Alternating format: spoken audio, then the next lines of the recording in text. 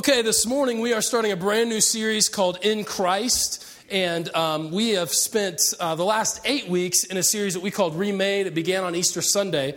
And the idea behind Remade is that we are made new in Christ. What we want to do this time is we want to take a little bit different spin on in Christ. And because one of the primary themes of the book of Colossians, if you read, especially in the first couple of chapters, the phrase that comes across all the time is in Christ, in Christ, in Christ. And so we want to explore through the next 4 weeks as we look through Colossians, what does it mean for us to be in Christ? What does it mean not only for us personally, but who is Christ in particular, that it changes us to be found in Him? We've spent 8 weeks saying we are made new in Christ. Now let's look at who Christ is and why it's important that we find ourselves in Him, that we might be made brand new. So that's really where we're headed over the course of the next 4 weeks. I just want to start this series just by jumping in and reading to you from Colossians chapter 1. And we're going to be looking at verses 15 through 23 today. So Colossians chapter 1, verses 15 through 23. You'll find the passage up there on the screen. You have Bibles in front of you. Also, those of you that are smartphone users, if you have the Bible app that is published by YouVersion, you can go to the live section of that app, and you'll find my sermon notes there. The scripture is right there for you. We also encourage you to share prayer requests through that app. That's a great way to share how we might be able to pray for you, because I want you to know that if you submit a prayer request through that app, if you submit a prayer request through your connection card that we'll fill out later, we have a team of people ready to pray for you in whatever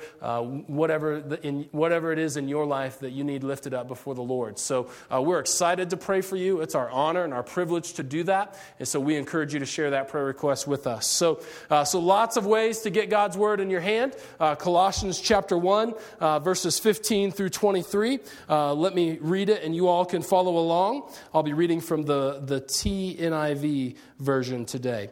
It says this: "The Son is the image of the invisible God, and the firstborn over all creation.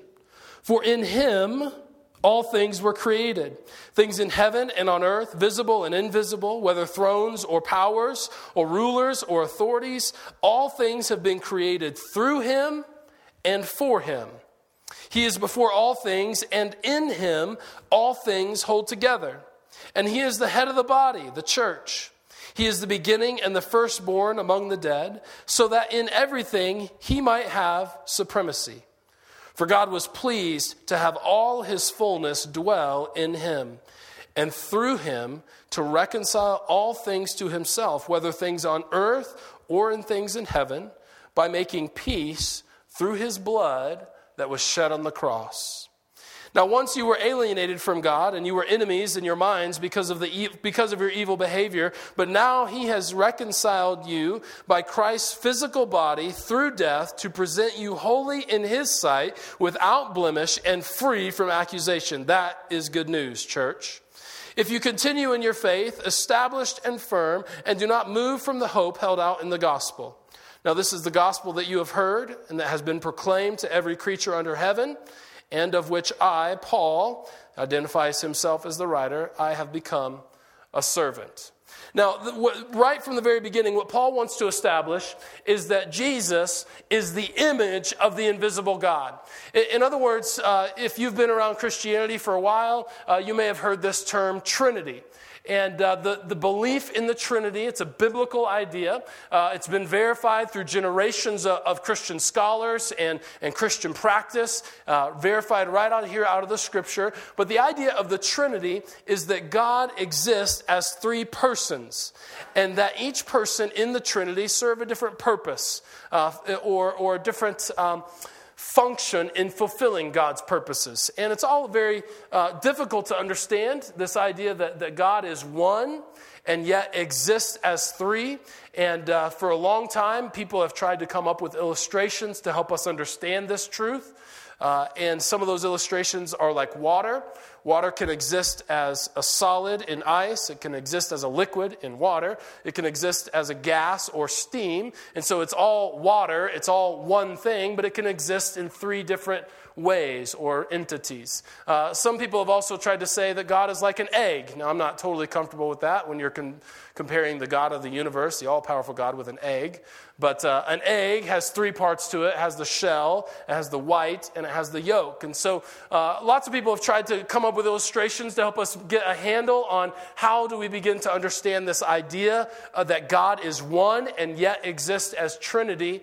But ultimately, all of these illustrations break down. Ultimately, this is beyond our understanding to fully grasp, but we can know from Scripture and from the evidence of Scripture that it is indeed true. God is one, exists as three persons. Now, what we tend to do, though, is we take the Trinity and we create a hierarchy of the members of the Trinity in our mind. Now, we would probably never admit this, but functionally, in the way in which we live our lives, this is often how it plays out. We create a hierarchy within the Trinity. In other words, God, the Father, the big guy upstairs, we could say, is the coolest member of the Trinity, right? He's God the Father, he's coolest, he's right on top, he's number one. And then in the hierarchy of our mind, we say, well, Jesus is an obvious number two. He's great, and he's like, he died for our sins, and he was resurrected to defeat death. But he's not quite as cool as God the Father, but he's still really great. And so in thinking about the Trinity, is this true? I mean, you guys are looking at me like I'm a heretic. I'm not saying this is true. I'm saying this is how we think about it a lot of times, okay? So before you write that email, just hold on and let me get through it, okay? We often think, okay, God is the coolest. Jesus is really, really close, but not quite as cool. And then we have God the Holy Spirit, which is sort of necessary, but often pushed to the side, often forgotten. And this is how, in our lives, we operate in accordance with how we live our Christian lives. We often create this hierarchy of the Trinity. But what Paul wants to say to us right here at the very beginning in Colossians is that Jesus is the picture, the image of the invisible God. It's as though someone were in the very next room. You could hear them, you could feel them, you could sense them, but you just couldn't see them. But if only you could step out into the hallway where there was a mirror in the hallway that shined into the room, you might get a mirror image of this person that you hear and that you sense and that you feel. And if we take that illustration further, what Paul wants to say to us is that Jesus is the person that we see in the mirror when we look at God. Jesus is the image of the invisible God. It isn't that it isn't that he's number two in the hierarchy of the Trinity. It isn't that he's cool but not quite as cool. He is God made flesh. If you want to see God, look at Jesus, Paul says. If you want to know what God is like, look at the life of Jesus. If you want to know what God what God's character is, look at the character of Jesus. Paul wants to break down this hierarchy that we tend to live in and say to us that all members of the Trinity are co-equal with one another. There is no hierarchy of one being better than the other. They are each essential in our Christian lives. And so he says to this, in other words, let me say this to you. A lot of times we think of Jesus as being sort of God's emergency plan. That God sort of creates the world, Garden of Eden, everything is going well until Adam and Eve sin, and then all of a sudden humanity has fallen, they've been disobedient to God, and a lot of times we tend to think like, oh man, like God sort of has this emergency moment and says, what am I going to do now? I know, I'll create Jesus who will die on a cross for the world and then be resurrected. And that simply is not true. Jesus is not a created being. He is an incarnated being. In other words, he's co-existent, co-eternal, co-equal with God and the Holy Spirit, but incarnated at Christmas. He puts on flesh at Christmas to live a life that would serve as a model for us, to die that he might be our Savior, and to resurrect so that he might give us life. Okay? A lot of times we think of Jesus as like God's sort of plan B. Now, again, we would never admit this. I'm just saying, like, in practice, this is often what it looks like. We think of Jesus as God's plan B. What am I going to do now? I've got to save the world. Okay, I must have a son, so I'll create him. Or we think of Jesus as being sort of a sidekick to God. Like, Jesus is like Batman to Robin. Or he's like Tonto to the Lone Ranger. Or he's like Costello to Abbott, and all of these kind of like duos, and we think like Jesus is like the number 2 guy. And now for my number 2 man, his name, Number 2, okay? That's a movie reference. See if you got it, okay? So, some of you are like, no idea. That's probably good. All right. Because those of you that know what movie that's from, you're like, I cannot believe he just said that, all right? It's all good. It's all good. I live in the real world just like you. Okay, So Jesus is not the sidekick to God. Paul wants to say to us that Jesus is the image of the invisible God. If you want to see God, look at Jesus. Now, you might. Let me also say this. Hebrews, the preacher of Hebrews. Hebrews is one of my favorite books, by the way. We don't know who wrote it. We just know that he was a preacher, and the book of Hebrews is a sermon, so I love it. And Hebrews chapter 1, verse 3 says, "The Son is the radiance of God's glory and the exact representation of his being." And you might say, well, this just feels like a barrel of fish hooks. We're in a seminary class. This is important to understand right off the bat in this series, because before we ever understand what it means to be in Christ, before we ever understand what the work that Christ did on our behalf, we have to understand who Christ is. And he is the picture of the invisible God, the very radiance of God's glory, the exact representation of his being. Paul goes on to say in this very first verse that we're looking at, in the second part of verse 15, he says he's also the firstborn over all creation. And that is a way of saying what I have just said, that Paul wants us to understand Jesus is the firstborn over all creation. In other words, Jesus himself is not part of creation. He wasn't God's plan B. He isn't a created being. He is an incarnated being. Incarnation meaning God put on flesh and the Word became flesh. The Word of God became flesh. So he wants us to understand that there is no hierarchy within the Trinity, and that Jesus is co-eternal and co-equal with the Father and the Holy Spirit. Okay? Aren't you glad you came to church today? Yeah. Okay, that's some good stuff right there. That's good stuff, all right?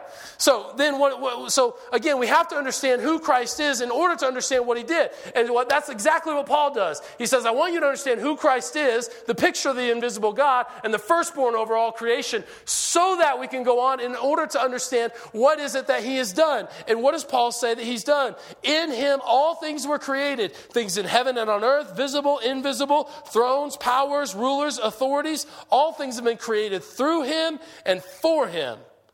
And he is before all things, and in him all things hold together. I love this phrase. All things have been created through him and for him.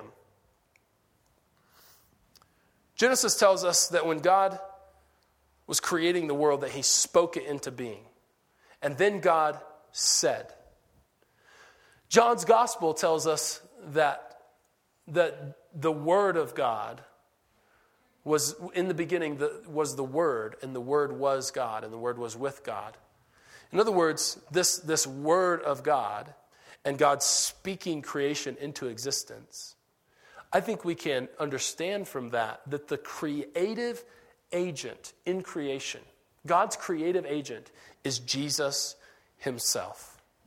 Is Jesus himself.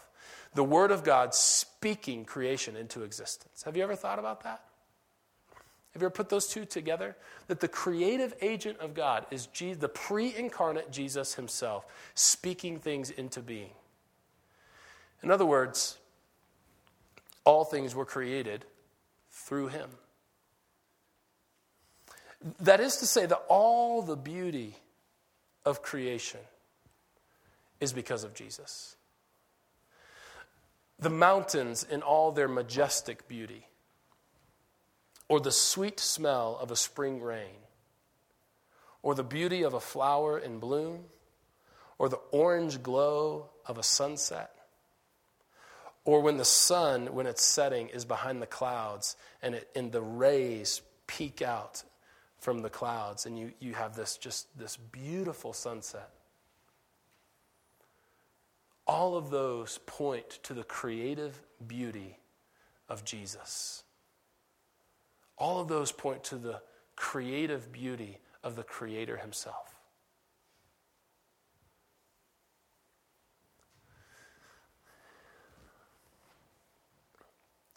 Yeah, but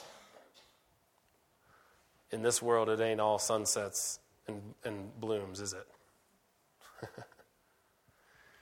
We also have all kinds of disaster and disease and destruction and all kinds of things that we would point to and not say, wow, that's beautiful, and it points to the glory of our Creator. But we would have things that we would point to and say, what kind of God would allow that? Right? And so we sort of have this beauty, yet at the same time we have this mess. And it's like this beautiful mess. Or it's this messy beauty. We have both, and they live in tension. And I think what Scripture makes very clear to us is that all the beauty of creation is because of Jesus, and all the brokenness of our world is being redeemed by Jesus. Is being redeemed by Jesus. All the ugliness, all the death and decay and disease and disaster. In other words, what Paul wants to say to us by saying that all things are made through him and that all things are made for him is this idea that standing as you and I live in sort of this gap between a creation that's broken and not as God intended it to be, but also as we look forward to a new creation where all things will be made right and be put back to right. As we look forward to that, and as we live in the middle of this beautiful mess and this messy beauty, the one person that's holding those two together, what creation was made through him and all of creation is made for him, this person that stands in the gap and holds together both the certainty of new creation and both the redemption of the old creation, the person that stands right in the middle is Jesus himself, church. That as you and I live in this messy gap, where we look forward to all that God will bring, and yet we look back to all the brokenness that we experience, and we sit in the middle of that. We know for certain that Jesus himself holds together both creation and new creation. That's what Paul wants us to say, wants us to know. And he has to establish, in order for us to get that point, in order for us to understand that, he has to first establish what we've established here, and this is who Jesus is. He's not the sidekick to God. He's the very image of the invisible God. He's God made visible. He's God put on flesh. And if we can understand that, then we see that he has authority to stand right in the gap, to redeem what is broken, and to give us certainty of what is to come. So Jesus, all things are made through him, and then all things are made for him. The through him is the creation part, which became broken. And the for him part is that all things are being redeemed through him. Let me also just say, and this is a little bit of a side note, but I think it's important for us to understand that creation and the narrative of God is moving. In other words, as we look forward to all that God will bring and the redemption of all things and all things be put back to right and new creation, whatever kind of label you want to put on that, but as we look forward to this future hope that we have as Christians, it is not simply a return to Eden. It is a movement forward from Eden. It is a movement forward from creation into new creation. That even if you took sin out of the Bible, right? If you took like Genesis 3 through Revelation 19, and first of all, you'd have a pamphlet. If you took that part out, you still have movement. You're going from a garden to a city. You're going from creation to new creation. The narrative is still going somewhere, in other words. So the goal is not simply to go back and just return to Eden, but it's to move forward into God's new creation and holding it right in the middle. Holding both of those together and pulling them together is Jesus himself, who all things were made through him and all things were made for him. And I love where this goes from here. In him all things were created, Paul says. In him all things hold together, this sitting in the gap, this middle part. And in him all the fullness of God dwells, so that through him all things might be reconciled to him. In him, through him, to him. Oh, come on. That's good. In him all things were created, so that through him all things might be reconciled to him. In him, through him, and then to him. If you don't get anything else out of this morning's message, I want you to catch that phrase. In him, through him, to him. In him all things were created, so that through him all things might be reconciled to him. It's all about him. In other words, we could say it this way. For those of you that are like, I don't like cute little sayings, here it is fleshed out. Jesus, through whom the world was made, is the same Jesus through whom the world is now being redeemed. Jesus, in whom the world was made, is the same Jesus through whom the world is now being redeemed. Now, I know that some of you are not going to like this. And it might frustrate you because you feel like God is getting all the credit for the beauty, but none of the credit or none of what is due him for things that have gone wrong. In other words, he created the good things and then things went bad. Shouldn't he get the blame for that? Why does he get the praise for the good things? And then we also say that he's redeeming all of these other things, right? I mean, some of you, that's where you're at. And I understand that, but let me say this to you. We have been created to love our Creator. And no love is genuine where there is no opportunity to reject it. No love is genuine where there's not opportunity to reject it. And so a loving God creates a world so that he might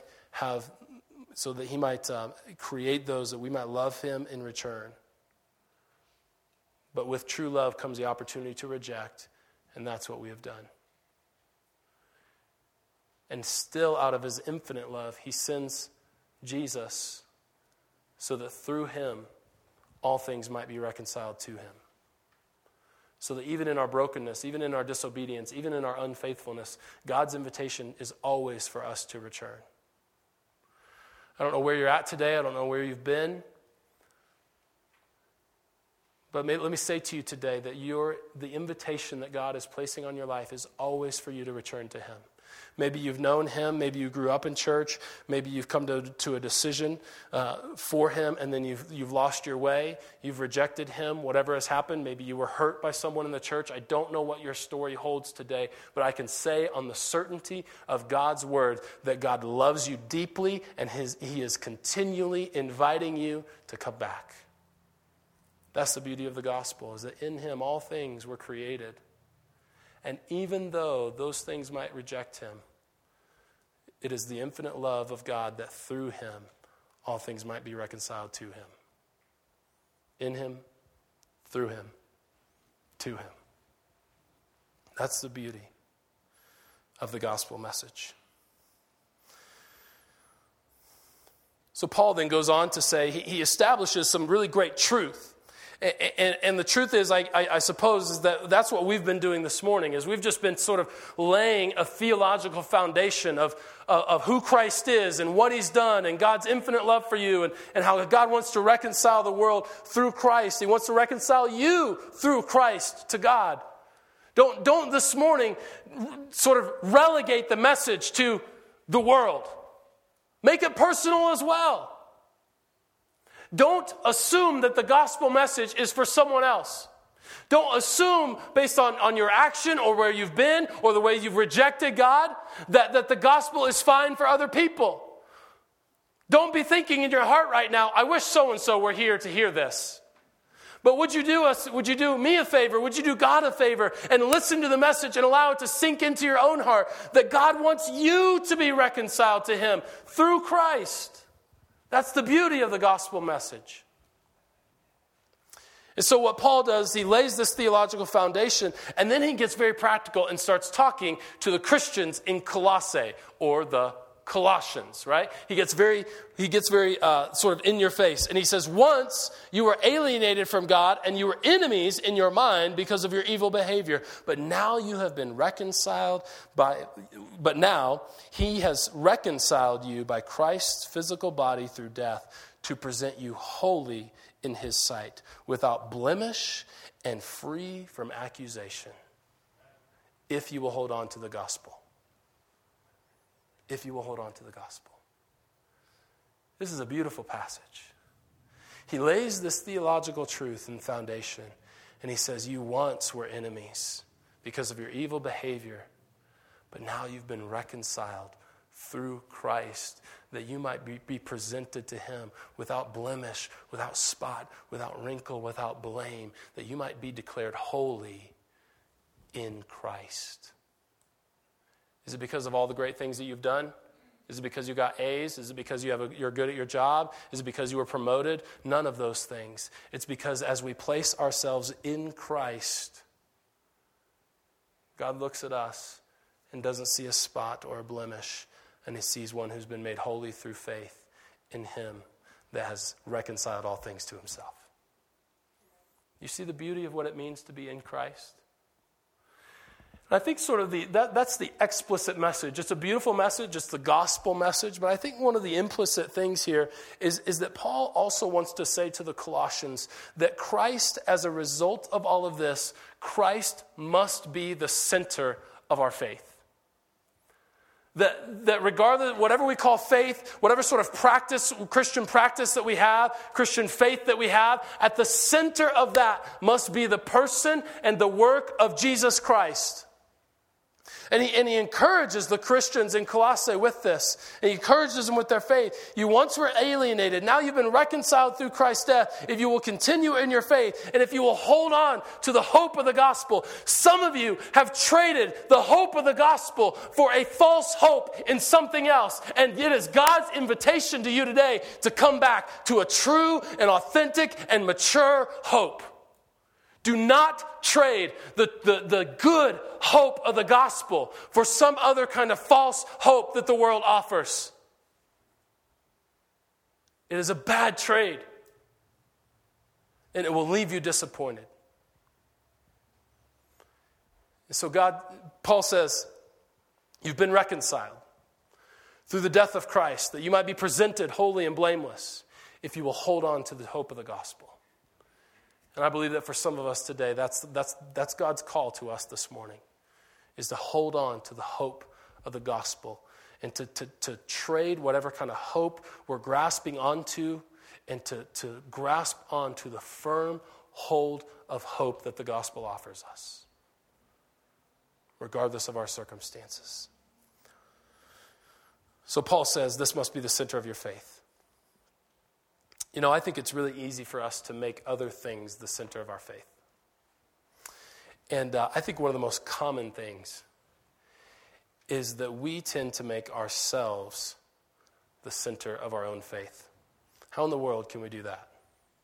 A lot of times when we get into difficult situations, when we get into circumstances that require faith from us, many times our default reaction is to try to have enough faith in our ability to have enough faith. Does that make sense? In other words, our faith is in our ability to conjure up enough faith to get us through this situation. And so we say to ourselves, if I just had enough faith. Your faith is not in Christ. If you say that, your faith is in your ability to have faith. Guess what? You will probably let yourself down every time. if your faith is in your ability to have faith. So you get into a difficult situation, if I could just have enough faith. As you approach a decision of faith in Christ, we often say, if I could just have enough faith to believe. We're like right on the brink. We listen to the gospel message, we hear it, we believe it in our head, but we can't move it to our heart. Oftentimes the barrier between our head and our heart is, I just don't have enough faith to believe. I wish I could have faith like you. In those moments, we're not really putting our faith in Christ. The barrier is we're trying to put our faith in our ability to have faith. And what Paul says to us implicitly through this truth shared in Colossians is that if we are to be in Christ, then the center of our faith must be in Christ and not in ourselves. So oftentimes it's easy for us to place our faith in our ability to have faith, which is really about us. And it's placing our faith on ourselves. The other thing that we tend to do is that we place our faith in other people. So when it's about me and I place my faith in myself, I place my faith in my own ability to conjure up faith. But equally what I see happening is people place their faith in the ability of others to have faith. And so we see someone trip up in their faith. And we perceive them not to have enough faith in this situation. Or we perceive them to not live according to the faith that they profess. And we say, well, what good is faith if they can't have enough faith to live like they say they have faith too? And all of a sudden, you just get lost in anybody's faith but faith in Christ. So on one side, we tend to have a faith in our own ability to have faith. And then on the other side, we tend to place our faith on other people's ability to have faith. But Paul wants to say that your faith must land squarely on the person through whom all things were created, in whom all things were created, through whom all things might be reconciled to him. The one who stands in the middle, redeeming all that is broken in this creation and giving us certainty of all that is to come in God's new creation. This person who stands in the middle is where our faith must lie. That's Paul's message to us today. And so the first part, as we begin this series, the first part of what it means to have faith or to be in Christ is to place our faith squarely on Christ. He must be the center of our faith. You know, the gospel message or the biblical narrative is not about the faithfulness of humankind. Right? I mean, if we were just to have faith in our own ability to conjure up faith or faith in other people's ability to conjure up faith, the Bible would tell us stories after story after story of all the great faith of these heroes. Now, we have stories of great faith, but predominantly the Scripture is about not the faithfulness of man, but the faithfulness of God in the midst of a faithless people. That's predominantly what the gospel story is about. And then every now and then you have a hero of faith who steps up. But over and over and over again, we see evidence of people who fall, people who are broken, people who don't perform faith in Christ or in God perfectly, and it is God who rescues them over and over and over again. Where must our faith lie? It must lie in the faithfulness of God. The one who is faithful despite our faithlessness and despite our brokenness and our disobedience. That's where our faith must lie.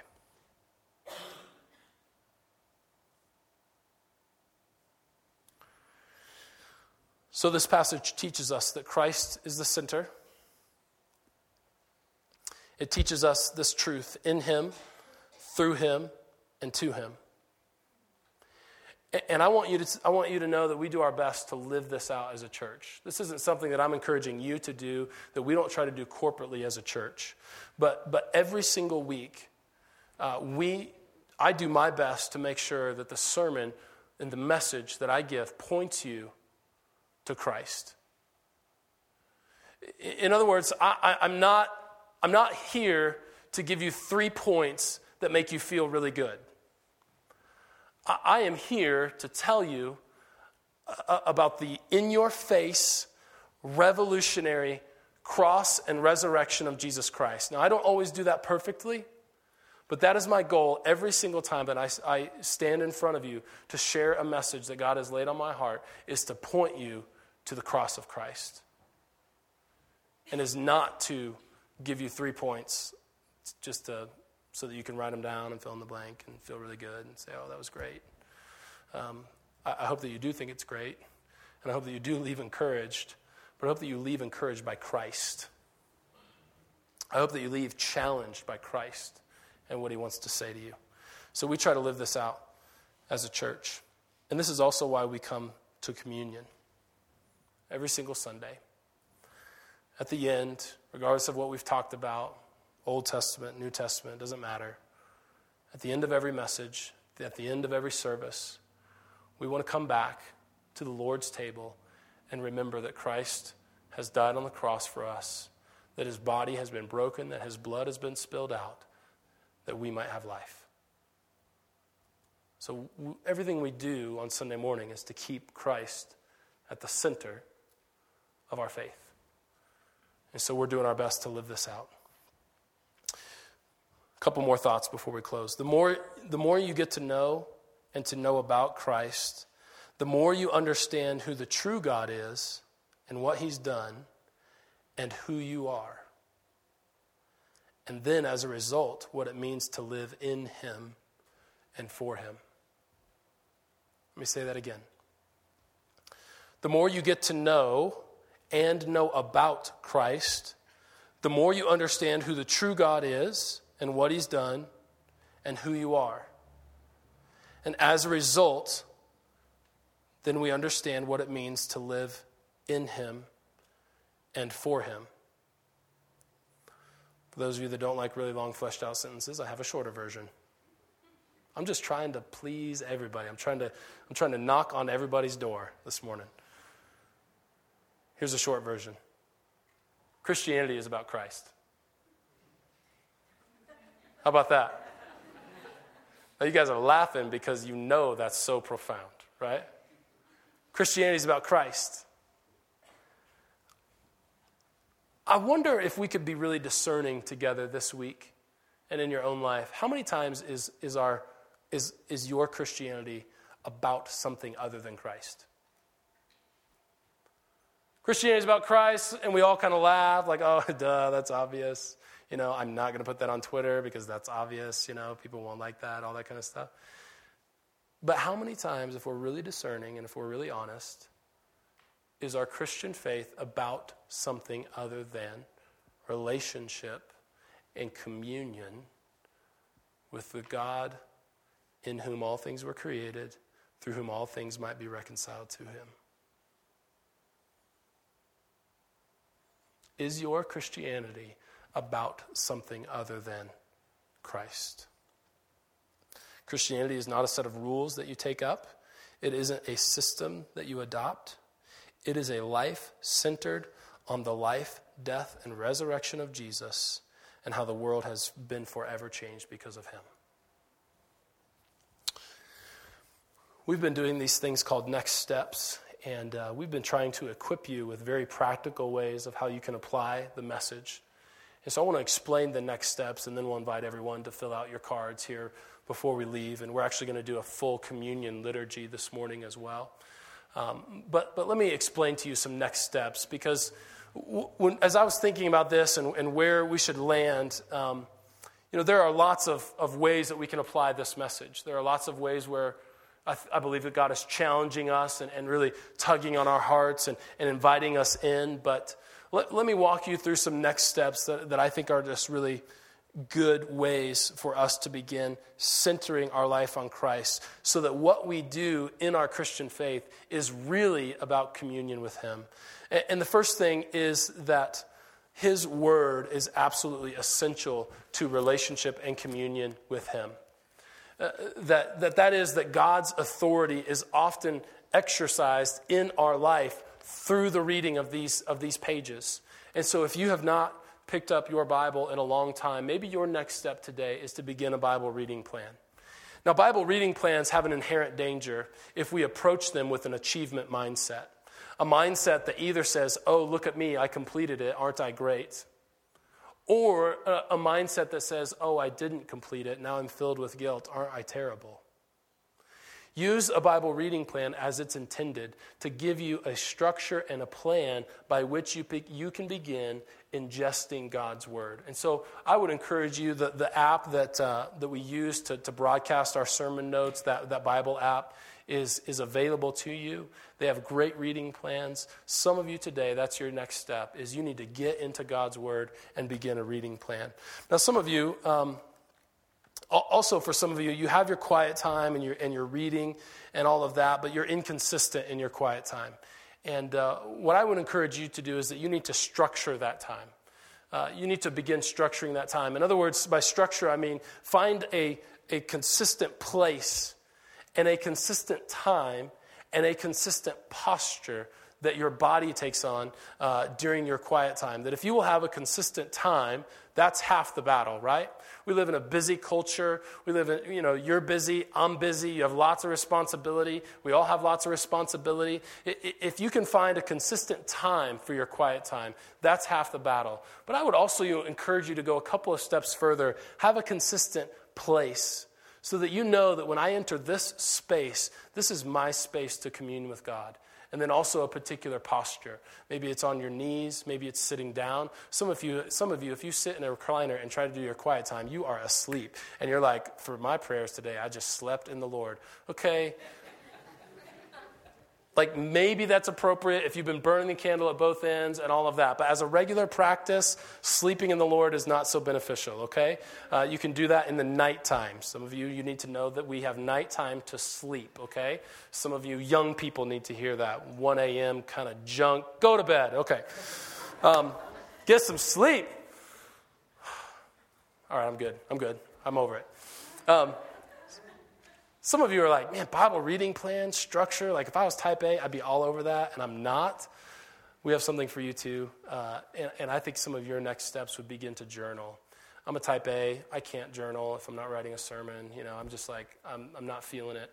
But some of you, if you can just like spill out, like your quiet times are more like a spilling over to the Lord. Writing down prayers, journaling about what he's doing in your heart. Many of you can't even discern what he's doing in your heart unless you're saying it or writing it. And some of you, you've lost that practice. You need to pick it back up again. These are all ways, again, of centering our faith on Christ. A Bible reading plan without achievement. A structured quiet time if you're type A like me. Or if you are just more, if you're a free spirit, and you need just that to write that down, to journal, and just allow that time to move with the Lord, then that's great. Because some of us want to think through our spirituality. Others of you want to feel through it. And I think there's practices that can help us all make sure that our faith is centered on Christ. Okay?